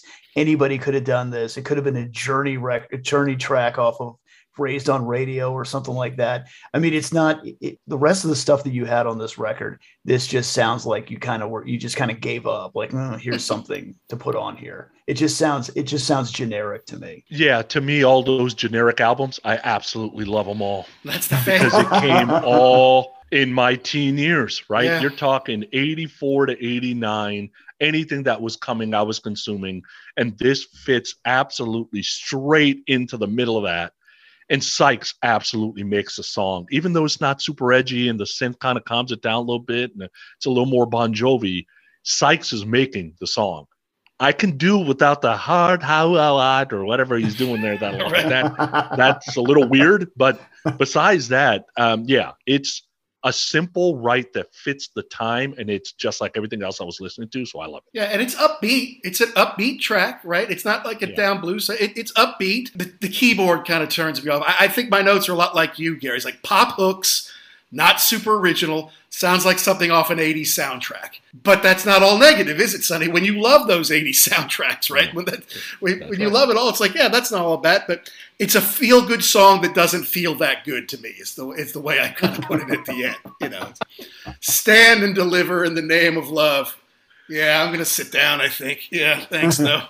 But you got it could be worse. And then Don't Turn Away. Yeah, it doesn't stand out to me after the rest of them. But, I mean, that's kind of where we are. We're kind of finishing with a whimper instead of finishing with a bang. I would agree. I think these two, Straight from the Heart and Don't Turn Away, I mean, again, there's nothing wrong with them. They're just kind of generic. And I think that for what you had on the rest of this record, it's kind of almost a little bit of a letdown to me. Yeah, and I don't know if you need a third ballad. Right? It's basically a ballad. And it's one thing to have a ballad about a lost love or, you lost somebody that was close to you that passed away, or you're thinking about love. But a ballad about sexual frustration is a little bit interesting, right? Like she's going through all this stuff, but all I want to do is make love to you is basically what he says on this thing, right? So that's a little weird. Right. I like the song because it's written well and it's a movie soundtrack theme, basically. Yeah. But those two songs that are on that European version that we'll get to, I would have taken either one of those two songs over this one. I'm with you there. My notes were same keyboard, same polished sound, same string bending. Yeah. It just doesn't stand out. It fits, but it's generic, and it fades out at the end. It's almost like it's a throwaway song. And I can't believe Kolodner liked this better than he liked, because it was Kolodner's choice for the American version. He liked this more than Looking for Love, and better than You're Going to Break My Heart, which both ended up in the European version. So that was surprising to me. It's like Kolodner's not just doesn't have the Midas touch for everything. He doesn't get everything, because I think he was wrong about that one. I would have taken, I'm with you, Sonny, either of those songs over this one. This was like, we need one more. You got anything? Great. Slap it on there. We got to ship this thing. Yeah. Coverdale has said in interviews he was surprised Children of the Night made the album, that Looking for Love should have made it. I can imagine Kolodner saying, of course you like Looking for Love. It sounds like old Whitesnake, the ones that you didn't sell and you still have 10,000 copies of in your basement. It's that Whitesnake. That's why we're not putting this on the record. What gets me is You're Going to Break My Heart Again. Because to me, that's better than Crying in the Rain to me. I absolutely love that song. That song had a chance to be a top 20 hit. So You're Going to Break My Heart Again? You think that should have been a single too, huh? Yeah. I love that song. I don't know. To that one, I mean, it fits in. It fits in perfect on the record. They should have had it on the U.S. version, in my opinion. And, I mean, if you're cruising around town in your iRock Z in 1988 and you've got your cassette in there, you don't want to rewind and fast forward. You want everything to have a similar sound so you can just crank it. Maybe you turn it up louder for the bigger hits or whatever. But I don't know. To me, it's good playing and it fits. And it just kind of ended. That song just kind of, and it was over. And it was like, I don't know if they really finished that, or if it's like, we don't need 11 songs. Just hurry up. We got to get it done kind of thing. I don't know. But to me, the one that they really should have put on there was Looking for Love. It's slowed down. It's not a ballad, maybe a power ballad. It's a little bit like Love Bites. It would have, by Def Leppard. It's kind of got a little bit of that quality to it. Coverdale liked it. Kolodner didn't. It was too long to have been a single, but it could have been edited, just like Still of the Night was. So, I mean, I don't know. I feel like that was a miss, leaving Looking for Love off the North American version. Yeah, I agree with you. Listening to that, if you go back to like iTunes, they do put the other two tracks on there. And yeah, it seems like they kind of fell off and then that one came back in. So yeah, kind of a head scratcher on why they did not include that. Yeah. And there's not very many albums that I have heard that. So the US version is Desert Island for me. Like this is one of the best albums of my lifetime. And then to have two other songs that would have still made it a Desert Island album, right? Yeah. It's like, oh my God, you guys hit on 11 amazing songs.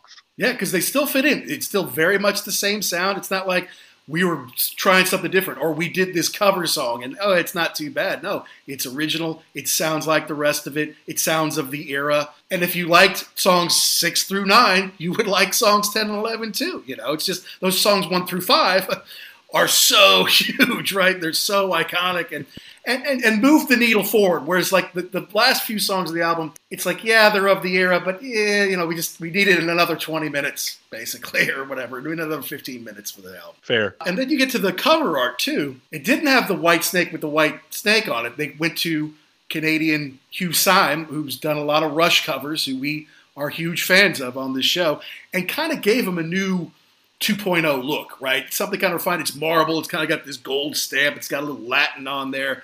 WS. Kind of put them in a new stratosphere. We're not just down-home blues people. We're kind of have a certain air about us now. I mean, it must have looked good, on the new albums rack in Target back in the day, Sonny. Yeah, the album cover, first of all, Slide It In is one of my favorite album covers of all time. Love Hunter. Good Lord. I mean, those are awesome album covers, right? So this album cover, it reminds me of two things. One is I stay at Caesars a lot in Vegas, and you could literally put a faucet in the middle of that thing, and this would be the shower. Like that's kind of the crackle, right? Yeah, right? marble, and yeah. And the other thing it reminds me of is National Treasure. It feels like that WS, you would just turn it and push it, and like a door would open. Yes, absolutely. Right? The secret love chamber. Simple. Yes. Super simple, and it allowed them to basically not have to have the band's picture on the front or back so you can change the band members. So my guess is this decision is made when Dave's thinking, I'm not going to have the same band member. So we probably, if we're going to have pictures on the inside, whatever, but the outsides, probably can't have these guys because I don't think they're going to be in my band. That's right. And come up with a logo, and then the logo is eternal, right? And because people always change it in and out of bands, but you got a logo, and whoever's, playing guitar, playing drums, we've got this new Whitesnake emblem that is iconic now. So, yeah. Have you ever seen them? Did you see them on this tour? Have you ever seen Whitesnake live? I have seen Whitesnake live many times. I saw them on this tour 3 times. So I know all the tour dates. I have most of them written down, but I saw the Motley Crue tour at Oakland Stadium in 87. Wow. And then I saw them, Great White opened for them on 2 different dates, one in April and one in June, one time in the Bay Area and then one time in Sacramento. So the beauty of living in the Bay Area is I could see bands in LA, I could see them in Bakersfield, Fresno, Sacramento, right? So I could even go to Reno if I wanted to. It was only 3 hours away. Right. San Jose. So a lot of these guys were bouncing it out. And then I saw them a couple of times with Bad English during the next tour. And then saw them 13 years later, and they still rock playing with Scorpions, right? So that's awesome. I mean, they were great live in the day. And Steve Vai's my favorite guitar player, so there was no way. When Steve Vai joins, I'm like, oh, this is even better. I know. I remember when Steve Vai joined, I'm like, oh, they're just up in their game, aren't they? I mean, they just went from having, a couple of badass shredders. I didn't even really know John Sykes at the time because he wasn't in the videos, right? And I didn't know Tigers of Pantang, so I wasn't aware of him. But I did know that who Steve Vai was. I'm like, oh, and now they're adding Steve Vai. How awesome is this going to be? Now, Slip of the Tongue's got some killer stuff on it, but some of Vai's stuff, it just doesn't seem to match. It doesn't match the bluesier stuff they did back in the day, and it didn't even necessarily match some of the John Sykes magic they had on the 1987 album. Is that heresy, Jackson, or is it like, I just don't know what a great match he was for them? Awesome, yes, but match? I'm not sure. And I know that was a big bone of contention with Vandenberg because something happened to him. He screwed his hand up or something, so he had to bow out. And then they brought Vai in, and he came in and reworked some stuff that Vandenberg did not like. Yeah, there are a couple of things where it's like that doesn't really fit, but it's Steve Vai, so just do it. It's cool, but yeah, it is a match. I don't know. Right. Yeah, that album. I mean, we could do a whole nother show on that album. But it was a little bit different. I think that he was well, to me, he was a big star too. So I'm like, how is this going to work? Plugging him into this band was kind of already established. But I mean, I liked it, but you're right. I don't think everything that he did fit. Well, in doing research for this, I found out Coverdale, it's not like Coverdale liked what he did with Frank Zappa, where he's like, oh, you did great work with David Lee Roth. Like, he saw him in the movie Crossroads with Ralph Macchio, thought he was cool and looked great. So I was like, okay, yeah, bring him in. I'm like, are you kidding me? That's not how you decide who you're going to write music with. Come on. Yeah, and I think Vai was put in a weird spot, right? He's got to be his own man. People already know who he is. He's got to be as cool as he was in Roth, because that's what he's getting credit for. He's got Vandenberg watching over his shoulder going, remember, we got to play this shit live. Like, don't get too crazy with it. Right. And he's got Coverdale watching his every move going, well, John Sykes wouldn't have done that. That kind of thing. I can only imagine he's in the room going, is that good, or you want me to do it again? Like, I don't, I'm trying to be somebody here, but obviously I can't be me today. Yeah. Yeah. No. And look, they got some hits off it and some stuff that we like and that did well in the charts, but it didn't sell nearly as well. Now, I'm not one of those guys like, well, if you sell 8 million and the next one only sells 1 million, that's a total failure. It's not necessarily. It's like, the music might still be good. It's just people have changed. Music tastes have changed. It's not the same anymore. But to me, it's kind of a big departure. And, going from 8 million to 1 million, you got to be a little disappointed in that. Yeah, and especially I think it's – oh, go ahead. I was going to say, especially when you think you've got the secret sauce and now you've got this band put together, you have a little bit of a setback. Yeah, I mean, 1 million records is nothing to sneeze at, but yes, coming off of 8 million, you're like, oh, I thought we had this. I thought it was just going to roll right into the next one. Mm-hmm. Yeah, I think the reason you don't have the repeat is because it's tricky. Do you come back with a new album and open with a ballad because the women doubled your sales? Right. And every guy is going to stop coming now. Or do you open with a rocker to remind people you still rock, and the women immediately lose interest in you? And they're like, okay, well, now there's plenty of other ballads to go to. And since you didn't open with one, I guess I'll go to Poison. Right. Or whoever. is out there at the time. I think it just stuck, and it's hard to catch lightning in a bottle twice. It's just hard. It is. And even though they reworked Fool for Your Loving, which is Fool for Your Loving, it's killer. I mean, I think they did a great job with it. Yeah? Fool for Your Loving, great Whitesnake song, heavy, awesome. I don't know. It's just the rest of it didn't have the same magic that that 1987 did. So, hey, I'm glad they had that time and they captured it and they fit in and they benefited from it. And you could argue they're all still benefiting from it now. I mean, as much as you might like Saints and Sinners, that's not the reason Whitesnake is still touring today, Sonny. It's this record right here. This is the one. Yeah, it's the record, and it's David Coverdale knows how to stay stay relevant, I guess is the best way to put it. Because how many live albums have they released in the last 15 years? Right. Like, it seems like it's the same thing over and over and over, reliving the 80s. And homie does not miss a 20-year, a 25-year, a 30-year, a 35-year. Like, he's got vaults in his vaults, it seems like, right? So he's putting everything out there. And so I got a feeling he must have figured it out early that I can live on this for the rest of my life. Yeah, and he even did those I don't even know what you would call them, like remix or redo. There was the Love album, the Rock album, which if you listen to the Rock album, Judgment Day from Slip of the Tongue is way better off that one. You just have Tommy Aldridge just beating the drums on that one. Yeah, did you pick those three up, Sonny? I think there was it blues, rockers, and ballads? Is that right? Oh, I have it all. I have everything Whitesnake's ever put out there. That's why I know there's 83 live albums, because I keep buying them going, God, Dave, you don't even sound good on this. Why did you release it? Like that one, there's a 89-90 Slip of the Tongue live album. I forgot what the live album was called. I bought it because I'm like, I want to hear Vi like live, because you don't really have a way to do that, right? And I'm like, man, Vi sounds great. Coverdale doesn't sound that great singing it. And I'm like, was it the one from Donington? Yeah, that's the one. Because I've seen video from that, and Coverdale sounds horrible on that. I don't know if it was a bad day, what was going on, but everybody else the band sounds great. He sounds horrible. So would you still go see them now, buddy? I mean, would you still go if Whitesnake's coming to town, maybe on their own, or maybe as part of a package of other, rock bands?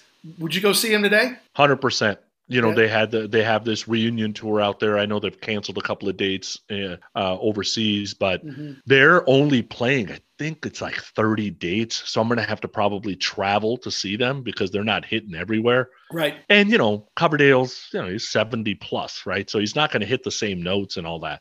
But his band is still outstanding. And there's no reason to miss the band. And the music, I mean, it's the music of my lifetime. Now, I won't go see Crew, because Vince has not kept himself in shape. Coverdale at least is in shape. He can still sell it. He can sing it. They'll be tuned down. He'll talk some of the stuff. He'll point the mic to the crowd every once in a while. Yeah. Sure. But he's not going to be singing every fifth word. Right. Right?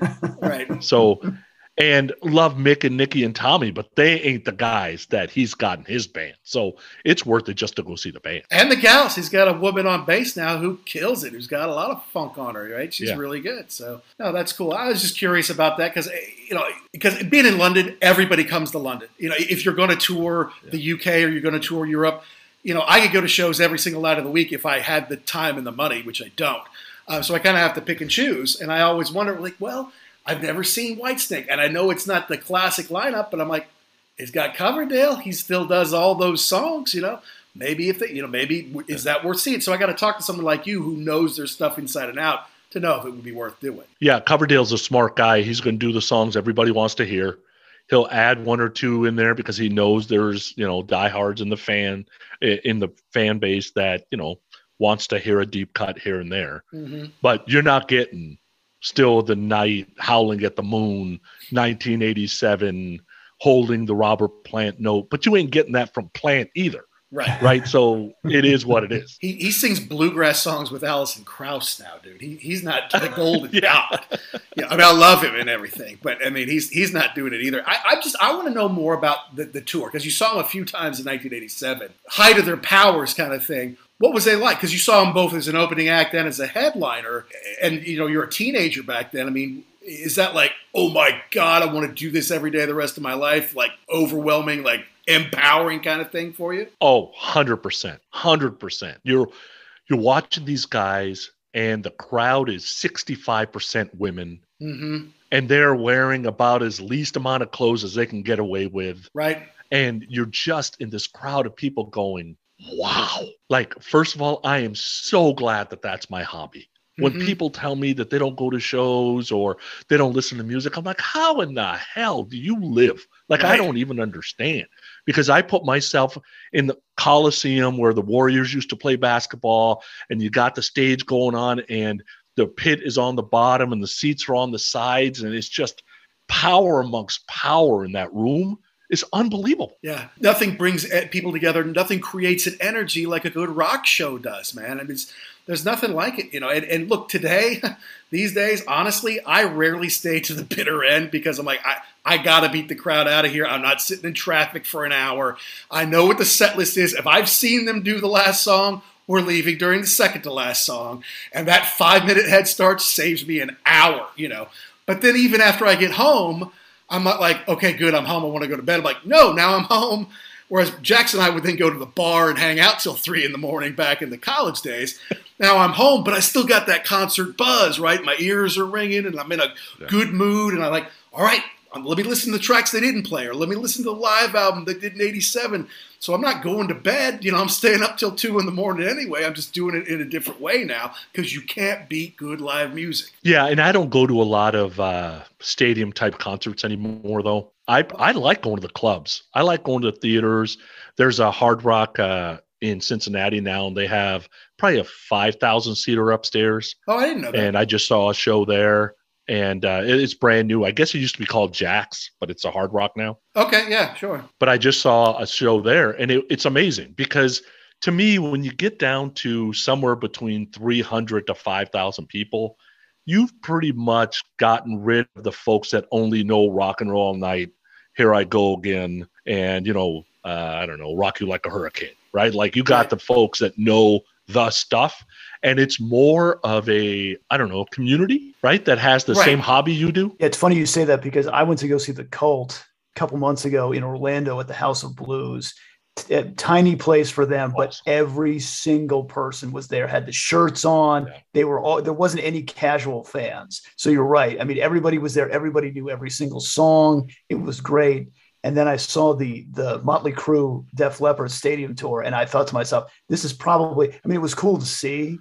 And I took my son, and that was the first big show that he'd ever seen. But I'm like, yeah, this is probably the last one for me, because you're right. Being in a club, it's more intimate. I mean, you're 1,000 miles away at the stadium tour. The sound was actually not bad, but yet the whole atmosphere is better at a smaller venue. Yeah, you're going to have to go to Bogart's, man. I don't know if you've already been to some shows there, but you know, I saw the Cult a couple times at Bogart's. Great place to go. They used to, I think it was called the Taft Theater. I think they may have changed the name, or, you know, it's probably now called the PNC something or something like that. But there's a couple, and then obviously the Riverbend Amphitheater is great. So you're in a good spot there. Not everybody comes to Cincinnati the way everyone comes to like LA or San Francisco. Living in Louisville, you know, it's kind of the same way. But sometimes I go to Cincinnati. Sometimes I go to Columbus. Sometimes I go to Indianapolis. Sometimes I go to Nashville. All those places are 1.5 to 3 hours away from where I was, you know. And so you might have to do a little bit of that in Cincinnati. But I'll tell you, in Ohio, they come. I mean, Cleveland and Columbus and Cincinnati, nobody skips all of those, right? You may not hit all three, but nobody skips all of those. So you're still going to have great opportunities to see bands. And Indy's not that far away. Lexington, Kentucky, which doesn't get that many, but that's not that far away. Louisville's not that far away. So are you going to do Louder Than Life down there in September in Louisville? I'm not much of a festival guy. Yeah, me neither. I do the Monsters of Rock cruises instead. I want to be on a cruise if it's going to be a festival. I got you. But like, there's the Blue Room here. I think it's called the Blue Room. It's in Hamilton, I think, or something like that. I went to go see a show there. JD Legends has Lita Ford and Firehouse next Friday. I'm going to go see. Like, these places, you're talking about 500 people. Yeah, so much better, isn't it? Yeah, so much better. But the festival, come on. Like, even the Monsters of Rock cruise, I got to like at least half the bands. Otherwise, I don't go to those, right? Because I want to see a bunch of bands. Absolutely. You know, and it's hard for me to give 6 straight hours. I mean, you know, plus I got to get down there, plus I got to get back, Plus, in Louisville, Kentucky in September, it's 100 degrees. And it's like, even if there's 3 bands I love, if there's 4 bands I can't stand, it's like, am I really going to go? I don't think so, So I did go to BST at Hyde Park here a few different nights, but that's really just one band. Like, I get in, I see the Rolling Stones, I get out. I go see Duran Duran, I leave before Rio comes on, kind of thing. Because I don't want to be leaving with 85,000 drunken idiots, right? But you're right, club shows, and it's just, I don't know, I'm just so happy to have music back. Because over here, especially, Sonny, the lockdowns were a lot tighter. And they canceled everything over here, basically, for a year and a half, 2 years. So now that it's back, in a month, I'm going to see like 5 or 6 shows. Because, I got to squeeze it all in. But I know that you, like Jackson, like me, like so many of us who love rock music, we're just happy that the live music is back, man. Yeah, that's what's so great about the cruises. So you could see Skid Row at 8 o'clock at night. At 9:10, Faster Pussycat's playing. You can go and go gamble for a while. At 10 o'clock, Richie Kotzen's playing. You can go to Richie Kotzen. And at 11 o'clock, you can go drinking with everybody at the karaoke bar and catch a Atomic Punks at 12:30 in the morning, Van Halen cover. So you can go to the room anytime you want, go eat anytime you want, go gamble anytime you want, go see a show anytime you want for 5 straight days, right? So there is no going home. There's no getting in a car. There's none of that. And there's 50 bands, right? So, I mean, where else can you go to that's 6 days? Nobody's going to pay that kind of money unless they're true fans. Mm-hmm. So you're basically on sea with 3,000 people that have the same hobby you do. It's impossible. You would say if you were into the bands, if the band roster was something that you liked, it was definitely worth going on the cruise. Yeah. I'm 50-50. If it's half the bands that I like and would go see, then I'm in. Okay. And there was a couple of cruises where like Vince Neil was the headliner. I'm like, no, thanks. But there must be, even if you're 50-50, there must be some stuff that you see on the cruise where you say, wait, I would have said no. But now that I hear them play, okay, no, you got a fan now. And the other way, right? So I'll give you an example. I saw Honeymoon Suite, Honeymoon Suite live. I'm like, oh my God, I had no idea they were that good. Cool. I saw Thunder live. I'm like, my God, dude, why don't these guys play the U.S.? These guys are awesome, right? But then I remember seeing Lita live. And I'm going to go see Lita again because I'm just a Lita fan. But I'm sitting there going, these songs are not that great. Like, what the hell? And I'm like, oh, I was listening with my eyes. That's what now I remember. Yeah. I watched the video, but I didn't listen on the radio. Yeah, that's right. That's the reason. Look, we asked you for an hour. You gave us 2. We really appreciate it, Sonny. Can you tell everybody about where they find you on Growin' Up Rock and Album Review Crew and all that? Yeah, the easiest thing is hit me on Twitter or growinguprock.com. I'm with the Shout It Out Loudcast guys doing Album Review Crew, which is fun. And live on Facebook, Sunday nights, 7 p.m. Eastern, we do Podcast Rock City. So, I'm not on Instagram, but I am on Facebook and Twitter, and people find me somehow. It's not an issue. Well, we're glad we found you, man. You've got the great radio voice. You've got taste in music that overlaps quite a bit with us. But I think we need to get you on to talk about something that you like that we really don't sometimes. That'll really get the listeners into it. Because I'll tell you, folks, he showed me his bang zone of like top 20 bands, and Richard Marx was on there. And I got to tell you, that does not jibe with the Ugly American Werewolf in London's bang zone. Yeah, exactly. So Hall & Oates did, but Richard Marx doesn't? Hall & Oates, I could do a Hall & Oates show. The Richard Marx show, I could do a Richard Marx show with Richard Marx, and it would be horrible, because I'm like, Richard, you seem like a nice guy. Why is your music so shitty, buddy? You're a nice-looking guy. You sold a lot of records. You seem awesome. Like a good dude on Twitter. Yeah, why does your music suck ass? I'm like, why do housewives like your shit, but grown men hate it? Why is that? That would be a very short show. It's good stuff. No, thanks for having me. It's a ton of fun, and I do it anytime. That's no issue. All right, well, we'll let you get on with your Sunday there, Mr. Sonny Pooni. Thank you so much. Thanks for joining us on the Ugly American Werewolf in London. Thanks, Sonny. Thank you.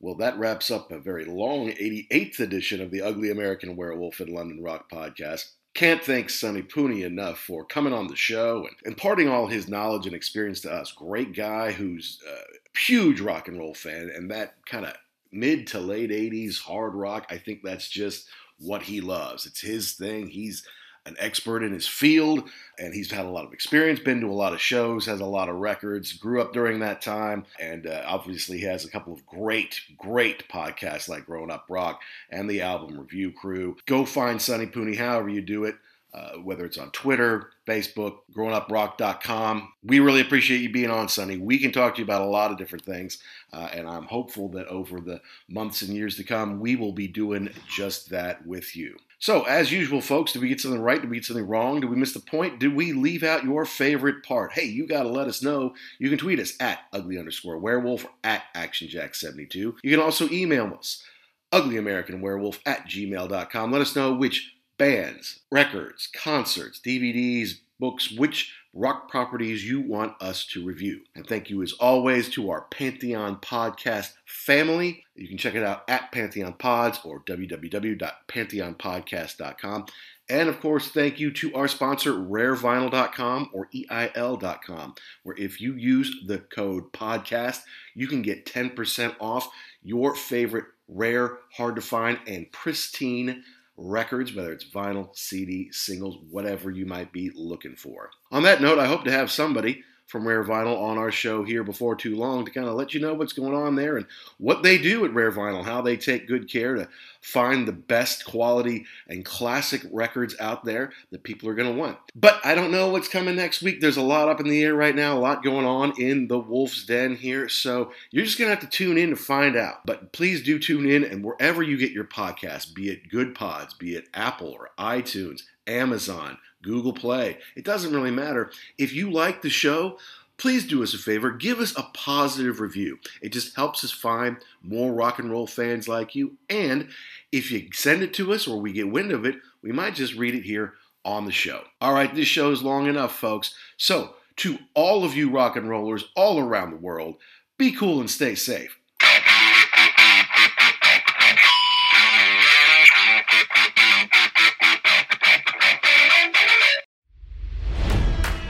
It's NFL draft season, and that means it's time to start thinking about fantasy football.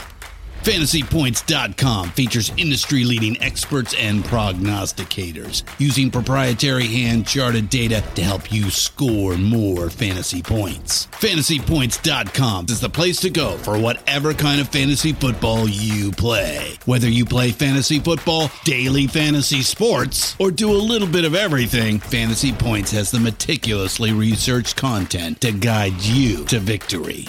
And why wait for the fall? Fantasy Points also covers the new spring football league, the UFL. Join the guru, John Hansen, Scott Barrett, Joe Dolan, and other massive names in the fantasy football universe with an exclusive offer. Use code Pantheon for 15% off any Fantasy Points package, including the all-in package, with access to every article, tool, and data nugget that Fantasy Points has to offer. That's FantasyPoints.com and code Pantheon for 15% off at Fantasy Points. FantasyPoints.com, code Pantheon. Score more fantasy points.